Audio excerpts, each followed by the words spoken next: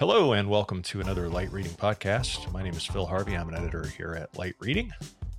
I'm Kelsey Zizer. I'm also an editor at Light Reading. Well, how you doing, Kelsey? Oh, just dandy. How about you, Phil? Doing very well. So our podcast today, it's interesting because it's infrastructure related. Infrastructure is usually kind of boring, but this is about installing stuff, undersea cabling in the North Sea between the Netherlands and the UK. And we spoke with James Oval, who's the VP of Operations for Europe at Zayo Group. Zayo Group. Oh, I can't. Zayo. It's Zayo. I'm gonna. I'll slip and mispronounce it. I'm going to call you during the day and just say, hi, Phil. It's Zayo. That would Just probably be remind me. helpful. Yeah, I don't know what it's a 4-letter word, but for a 4-letter name, and for some reason it trips me up all the time. But yeah, we just finished the interview with James, and that was incredibly interesting. If for no other reason than the patience that somebody like James has to have on his job and overseeing a project like that. It was what did he say? It's a He said project that yeah, they expected the project to be about 15 to 18 months, and it ended up being 3 years because they hit all these challenges. There was COVID, and then he found a lot of interesting things on the seafloor, which created a lot of issues in yeah. terms of timing for when they could move forward with the project. So I won't spoil what those are, No, but it we was won't spoil what he found. unexpected. It wasn't fish. No, it wasn't fish. It wasn't giant monster squids, which is the only other thing I No associate krakens. with being in the Yeah. sea. Yeah. Um, but it's got to be crazy for somebody to be on a project that balloons in time. It's necessary infrastructure, and yet you've got to do this as safely and efficiently as possible. And so there's like multiple vectors of pressure sort of coming down on you from a corporate standpoint. But also just the safety of it is really intriguing. So yeah, we'll get into that a little bit during the podcast.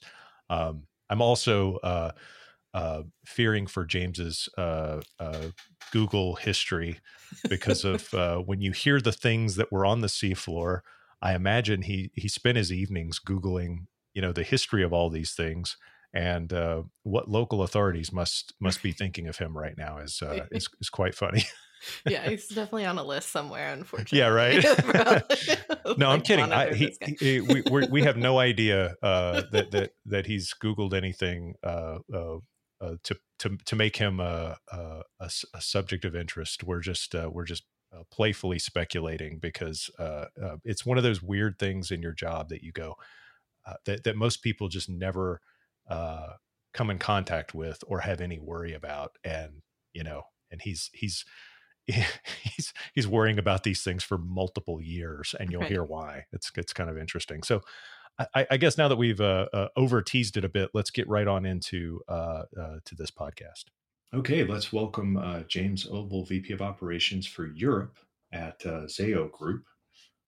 James, welcome to the podcast. Thanks, Phil. Good to be here. Great to have you. Zayo or Zayo? Or Zayo. Zayo. Okay. I think I've changed. I'll have to go back over all our videos and podcasts.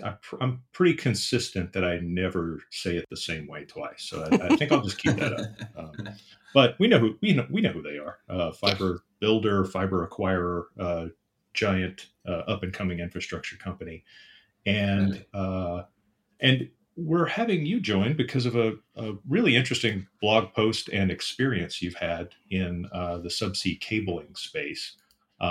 Let's start maybe at the beginning. What's your background Sure. at Zayo or Zayo with subsea cabling? Yeah, sure. So my general background, I joined Zayo some 13 years ago. Actually joined AboveNet and became part of the Zayo family through the acquisition of AboveNet. Big service delivery, project management background myself. And for the last 7 years, I've been heading up European operations, including service delivery, for the European estate. And then we stepped into in 2019. We started realising that our current subsea cable between the UK and Netherlands, Subsea North, was running out of capacity, running out of workable life. It was sort of 22, 23 years old at the time, and we needed to consider overlaying that cable with a new one. And that was kind of my first step into subsea cable infrastructure builds. Wow, what an experience it has been since then, to be honest. Yeah. I imagine And so. it's not just something. Yeah, that's the thing. That's part of the reason why the podcast is because your blog post was really interesting in terms of pointing out some of these things, which we'll get into. But yeah, so that was going to be one of my first questions is how long usually is the life of a subsea cable? And I guess you answered that. It depends on the traffic needs, for between the two countries and for the provider itself. Yeah, absolutely. I think there's an economic life, sort of 20 to 25 years. I don't think there's ever really a lifespan on a fibre cable under the sea. Kind of depends on how interrupted it's been in its life cycle. Cersei North, in particular, has been quite heavily impacted in its sort of 24-year life now, but it's still a Mhm. workable cable, and we're still using it today, still passing traffic over it like we did on day one. I think the technology moves on more and kind of makes the cable redundant because there's so much better technology of cable in the industry. Okay. Yeah, I think Cersei North will be there for a good few more years and be a great resilient cable, an option for us. Okay, so you haven't fully decommissioned that one. That one's still in use as well. Absolutely, yeah. Okay. And so the Zeus project, as I understand, was the new cable. Can you talk a little bit about just getting started, as you began with that project, getting into it, and then where that cable's route is, and then I think we'll get into some of the interesting challenges that you all ran Mhm. across. Yeah, sure. So the route we picked is very similar to our Cersei North cable, which is the shortest possible route, really, across the North Sea between the UK and Netherlands. So kind of lower stuff on the UK side is where we land. A town called Zandvoort in the Netherlands, which also became a bit of a challenge in the delivery.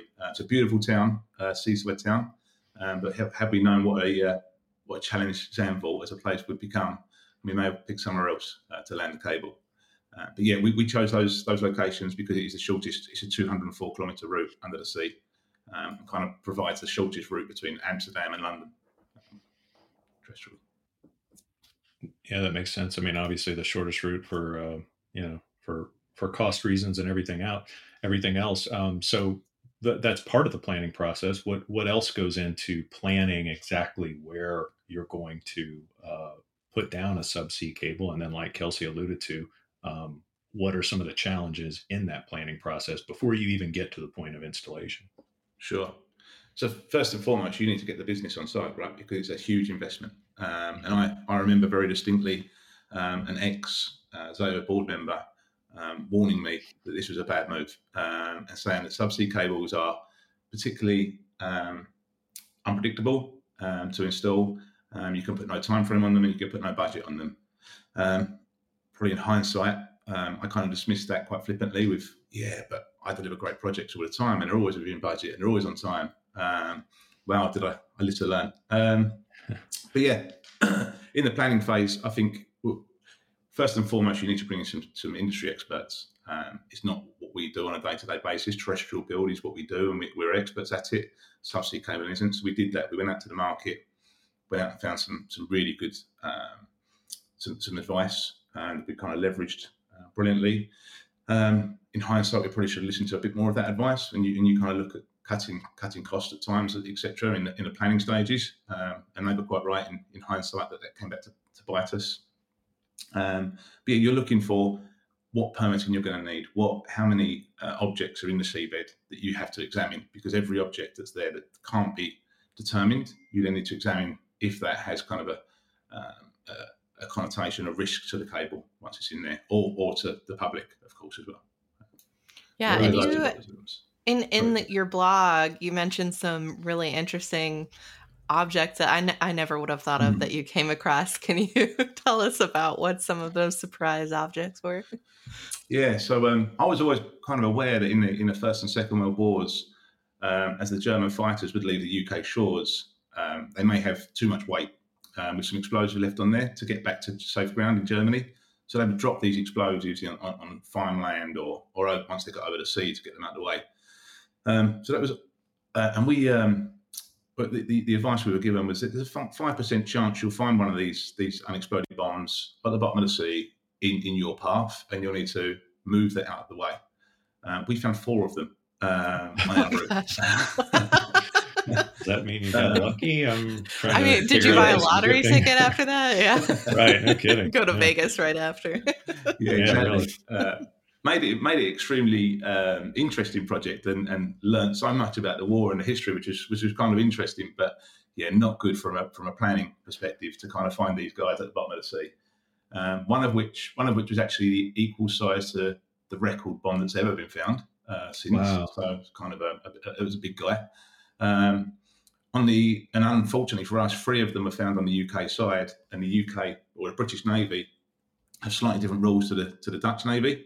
If they'd been on the Dutch side, they'd have been much easier to deal with. And the one we found on the Dutch side was right at the end, literally the last 2 days of our exploratory survey along the seabed. We kind of thought we were through the worst, and everything had been taken care of. We'd spent like 12 months finding these bombs and having them taken care of, etc. And then we found one more, and I must admit I was pretty much at my wit's end at that point. And was like, what more could happen here? The Dutch Navy, they were fantastic. Within 24 hours, went out and exploded the bomb, took care of it for safety reasons. And we've actually on our website, you can actually find the footage of that explosion. It obviously comes out to sea. It's quite good to see. But on the British side, unfortunately, the responsibility was left to us to take care of it, and we had to bring in specialist teams to move each of the unexploded bombs out of our path, basically, and take care of them, which on average kind of caused sort of a 3-month delay. Wow. Huge expense. But not only have you got the 3-month delay of moving it, that you then takes you into a different season, because you've only got a short window to install, and then you've missed the season by that point. So then you're into another year. And as I alluded to earlier, Zandvoort, like I said, beautiful town, but it's a pleasure beach. So the Zandvoort authorities didn't want us doing anything in the Zandvoort area kind of between May and September. And then any time out of that period, you've got a very small window of good weather. And then to kind of make matters a little bit more challenging, we're obviously working through COVID, which was never considered in our planning phases. So yeah, it was all a bit of a challenge. And then again with Zandvoort as well, which was great for them. But the Formula One Grand Prix was announced to be held at Zandvoort. It was the first one in the Netherlands for I think about 30 years. Kind of was a consideration, but I think a few Grand Prix got cancelled because of COVID, and they decided, you know what, we'll do one in Zandvoort, give these guys a chance and an opportunity. But again, it became another major headache for us to have such a big sporting occasion in the town we were bringing our cable to. Wow. Did you sleep at all during this whole period? Not a great deal. So many things That's to a keep fair you up question. at night. Well, yeah. So I mean, back to the bombs for a second. Let's not gloss over this. So you either have to explode them, which it sounds horrible, but I guess that's doable, or you have to move them. If you move them, what's the safe distance to move an unexploded bomb? Yeah, so obviously it depends on the size. The big guy I mentioned earlier, we had to move them at least 200 meters away from our apparatus. Obviously not closer to anybody else's that's under there, and actually the seabed's actually a much put them more, on the Sienna cable. Yeah, surprise! exactly. We brought you something. It's quite busy on the seabed, actually, more busy than you realise. Yeah, but we actually decided to move them 250 meters away just to make sure, and that was actually the widest we could possibly move it. And that's the undersea that just, again, I'm kind of dumb about this, but this is the blast radius that undersea that would exactly be catastrophic to the cable. I'm sure it would still affect it somewhat. Yeah, exactly. When that happens, also, when you're talking about moving, I mean, how deep are you going anyway? That's the other thing, because we've sort of all learned through the Titanic expedition. I've suddenly been inundated with articles about how dangerous it is to go certain depths into the sea. I have no idea how deep the North Sea is. Yeah, actually, the North Sea is not very deep, and that's actually a big challenge for us from a maintenance perspective, because that's why fishing vessels are so problematic for us, because Right. they can fish in the shallower waters. I think the deepest part of the North Sea that we cross is about 80 meters deep, but averagely more like sort of 30 to 40, so not actually that deep at all, really. Um, but yeah, like I say, that's actually quite problematic for us, and one of the reasons we wanted to make sure our cable was super resilient and buried at depths, kind of kept out of the way of those fishing vessels. Well, in your blog post also, just and this is kind of related to the bombs. I'm Yeah. sure this is kind of how you found the objects, but I guess just to back up a bit about the process of finding any kind of object that interrupts it. How exactly do you conduct a seabed X-ray, and then what other types of things do you end up finding as you're sort of invest? Like what's kind of a normal thing to find on the seabed, besides pirate treasure and mermaids? Yeah, you basically do an X-ray of the seabed, and anything that can't be explained, i.e., is a rock or some coral or something, that you then have to prove what that is. I think it was about 350, 360 objects that we had to identify, which is much higher than the original estimate. But typically, what you're finding is honestly shopping trolleys, just rubbish, honestly. But you just need to prove that what it is, and then, as we learned to our expense, Second World War bombs, How as are well as they Euro getting? submarines. How are the trolleys getting from Tesco all the way to They the must, middle of the North Sea? What, exactly. I just guess the guy some just of get them. mad, and instead of putting it in the parking bin thing, he just like chucks it 100 miles. Exactly. It is crazy because some of these things are ending up 100 kilometres offshore. Wow. But yeah, That's you, wild. you are finding them there. So presumably just in currents, etc. But those you're almost relieved to see those, because you're like, well, at least I know what that is. Exactly. That's I've easy. seen Exactly. one of those before. How much does it? I mean, just back to the whole like the um, what I don't think people can appreciate, the patience needed to uh, to do this. How long does it set you back every time you find a new object that you can't immediately identify? As like, oh, we know what this is. This is harmless. We can work around it. If there's something that just has a characteristic to it, you're like, I can't tell what that is. Does that stop everything down for a Yeah. week? Yeah. Yeah. Absolutely. Not each object. So kind of the process is that you examine the seabed first. And then you go and identify all the objects before you even attempt to do the installation. The actual installation from beach to beach, I think was no more than like 6 weeks, honestly, Okay. of a 3-year project. The whole Wow. process is in the planning, and identifying these objects, and then what obviously you can't work around has to be removed, getting those removed, etc. That's basically seabed preparation for the installation.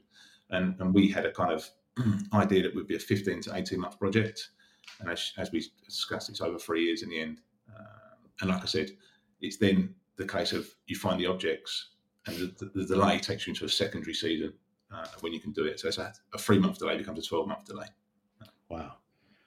So And it then is, yeah. So it is all in the timing then. Go ahead, Kelsey. yeah, once you've installed the cable, how do you monitor it? And you mentioned that fishing vessels can cause problems when they're trawling the seabed, and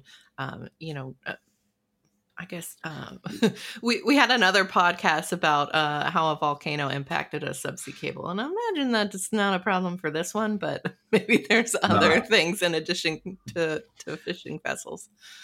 yeah, a lot less. A lot less exotic than volcanoes, Right. but we have our big challenges. And one thing we were really lucky with, actually, with Zeus, is we knew what was needed to maintain a cable in the North Sea. Cersei North, on average, was being cut once a year for its life, and Wow.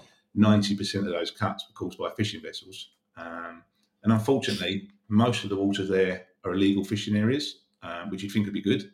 But actually, it's to our detriment because the fishing vessels go out, they pick up our cable. Because they're illegally fishing, rather than just reporting it, which we could come out, release their nets, I don't know, 20, 30 grand to charge, they cut the cable instead.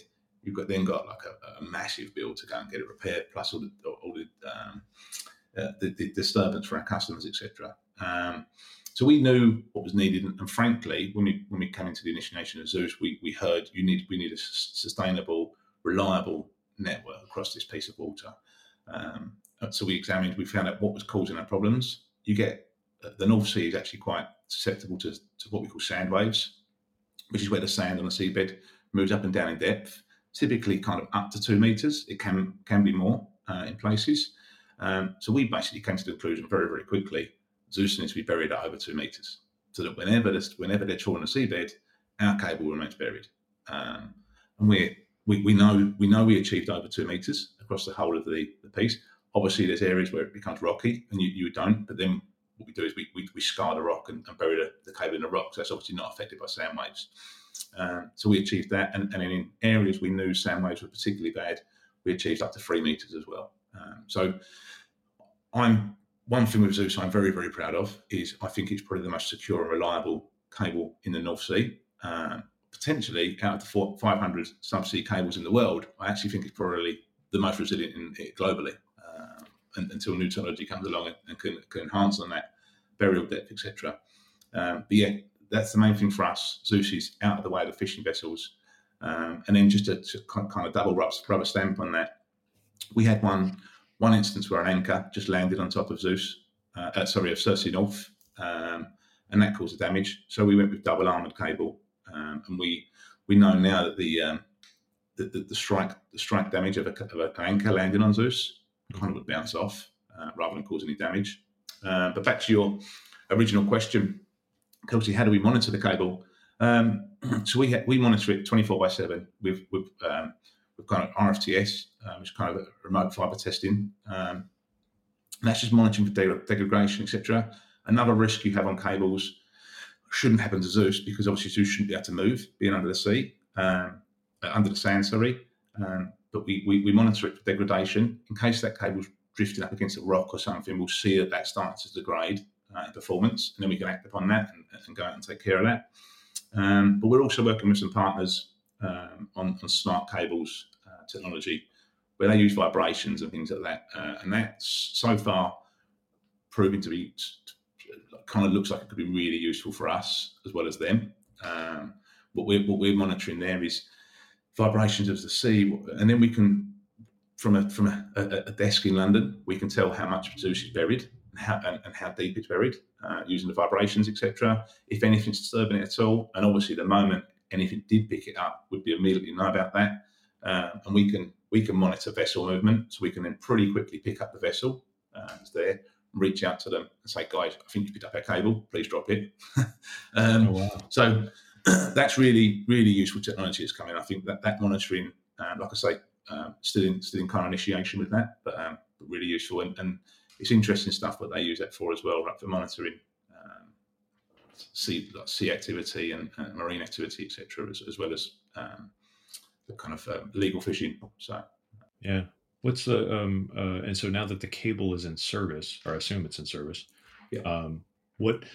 What's the main sort of day-to-day application for the cable, and how much data is actually moving across the North Sea?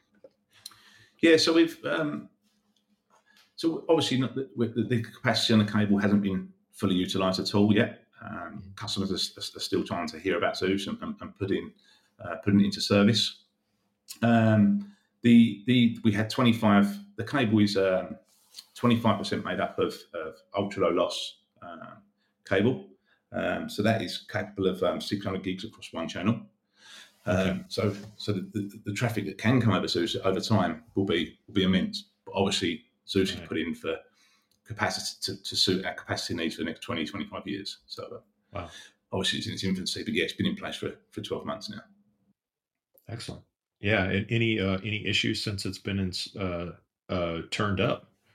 No, I'd look, and to be honest, from an operations guy to come on a podcast and say, I think it's the safest and the best cable in the industry, really is tempting fate. and my team would be like, "Well, what are you saying?" That's why we insisted on hosting the podcast in lightning-proof studios. That was one of our big challenges. Yeah, exactly. But no, we've had absolutely no known issues at all. To the point we actually had a guard vessel in the water that we were using to protect Subsea North as much as anything, but also for Zeus. We've actually come to the conclusion that we don't need that anymore. It's redundant. We're so confident that nothing will happen with Zeus, and it's in good shape. And like I say, it's all about the installation, and we're so confident. Part of our permitting was that we had to go and re-X-ray the route that Zeus took recently. We're about 90% through that at the moment, and we're finding with doing that the cable is actually still remains buried over 2 meters in every area. There's not one area that's kind of less buried than 2 meters, which is great. And in some areas, we're actually finding it's actually getting more and more buried. It's kind of sinking itself, which is kind of perfect. That's kind of it. Yes, very much. Thanks for the help. Yeah. So any other interesting use cases that you foresee for customers using the cable in the future, or any just insight in what you're looking forward to next with Zeus? Yeah, I think it's look, we went out to the industry to determine demand, etc. We know the demand's there. The hyperscalers want to use Zeus, etc. So they will do. As well as obviously, I think Frankfurt and London. Obviously, you connect into Amsterdam, but you're also then taking the services onto Frankfurt, which is only just a bit further south than Amsterdam. So Frankfurt is becoming more and more of a financial hub, etc. So I see a lot of customer demand between London and Frankfurt. I think Brexit's forced a lot of the financial markets to move away from London, but they obviously still will have connectivity back to London required, and they're moving to Frankfurt. So I think the connectivity between there and the super resiliency of the cable, etc., as well as the bandwidth powers it has, the type of cable, I think we will see a lot of demand. Excellent. Okay, well, we'll leave it there for now. James, thank you so much for sharing your insights. We wish you many more restful nights as the cable stays in place and nothing happens.